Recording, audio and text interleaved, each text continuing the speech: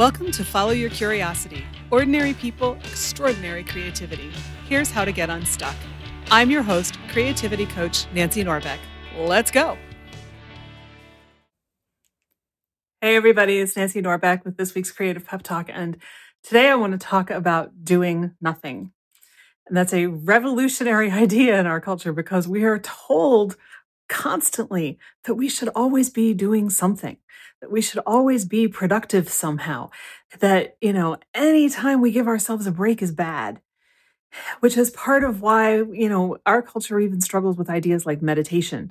But it's important to let ourselves do nothing, especially now that we as a society are addicted to the thing that I am using to record this message, which is a smartphone. We have these things with us all the time so that we are never, ever, ever bored. And doing nothing doesn't necessarily have to equal being bored, but here's the thing. If we don't ever give ourselves a break from doing something, we never allow our brains the opportunity to come up with new things because they're not latched onto somebody else's stuff. Way back in one of the first episodes I ever released with Kelly Flanagan, he talks about how we're raising the first generation of kids that aren't exploring their own creativity, that are only taking in other people's stuff. The same thing is really true of adults. The only difference is that we may at some point in the past have had that opportunity before we were all addicted to screens to have explored our own stuff and therefore have a greater sense of ourselves and our creative selves than our kids have. If you're a parent and you haven't listened to that episode, I highly recommend it. And even if you're not a parent, but regardless, we all need a break from screens. We all need a break from doing. And I know that this is hard. A while ago, I was sitting in an exam room in a doctor's office, and I deliberately decided to leave my bag with my phone and my Kindle in it across the room because I decided that I needed to give myself an opportunity to be bored. And I'm not going to lie, it nearly killed me for the first couple of minutes because I, like everyone else, am so programmed to just, don't have anything to do, pick up the phone, stare at the phone, look at Twitter, look at Facebook, look at whatever. But it's not good for us. And I think we all know that, right?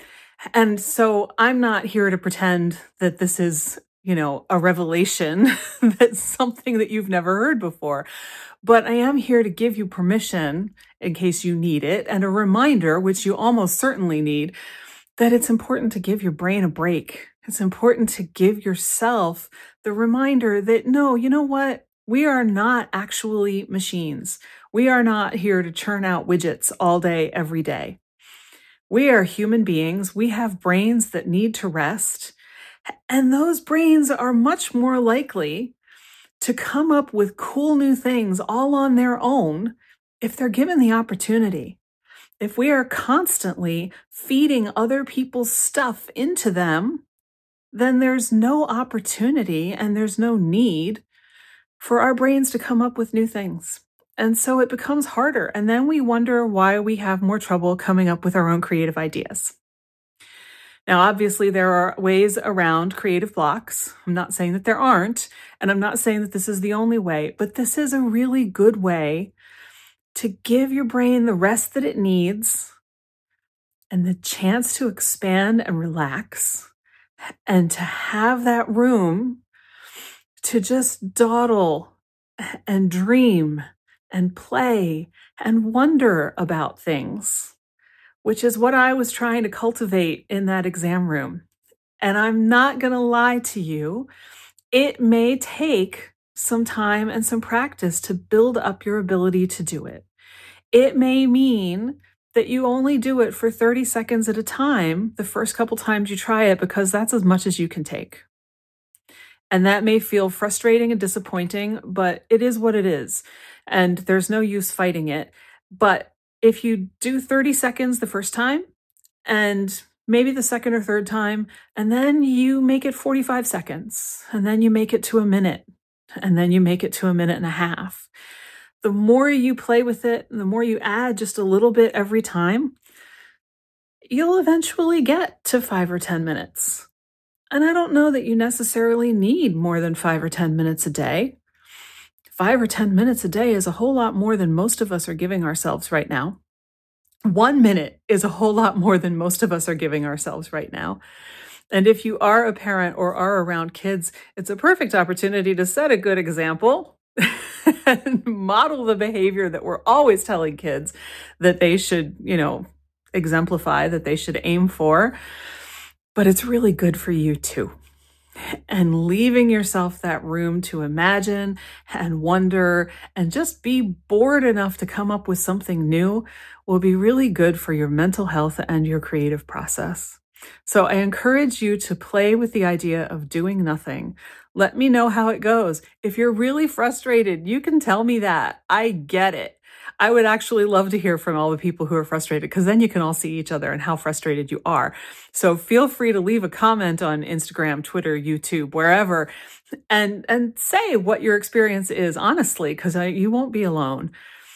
And, see how it goes. Give it time. Give it time to get used to it. I have a feeling that the more you play with this idea, the more you're actually really going to like it. So with that, give it a go. Let me know how it is, and I'll see you next time. If this episode resonated with you, don't forget to get in touch on any of my social platforms or even via email at nancy@fycuriosity.com and tell me what you loved. And if you're feeling a little bit less than confident in your creative process right now, and you haven't yet signed up for my free email series on 6 of the most common creative beliefs that are messing you up, please check it out. It'll untangle those myths and help you get rolling again. You can find it at fycuriosity.com, and there's also a link right in your podcast app. See you there, and see you next week. Follow Your Curiosity is produced by me, Nancy Norbeck, with music by Joseph McDade. If you like Follow Your Curiosity, please subscribe, rate, and review on Apple Podcasts or wherever you get your podcasts. And don't forget to tell your friends. It really helps me reach new listeners. Thanks.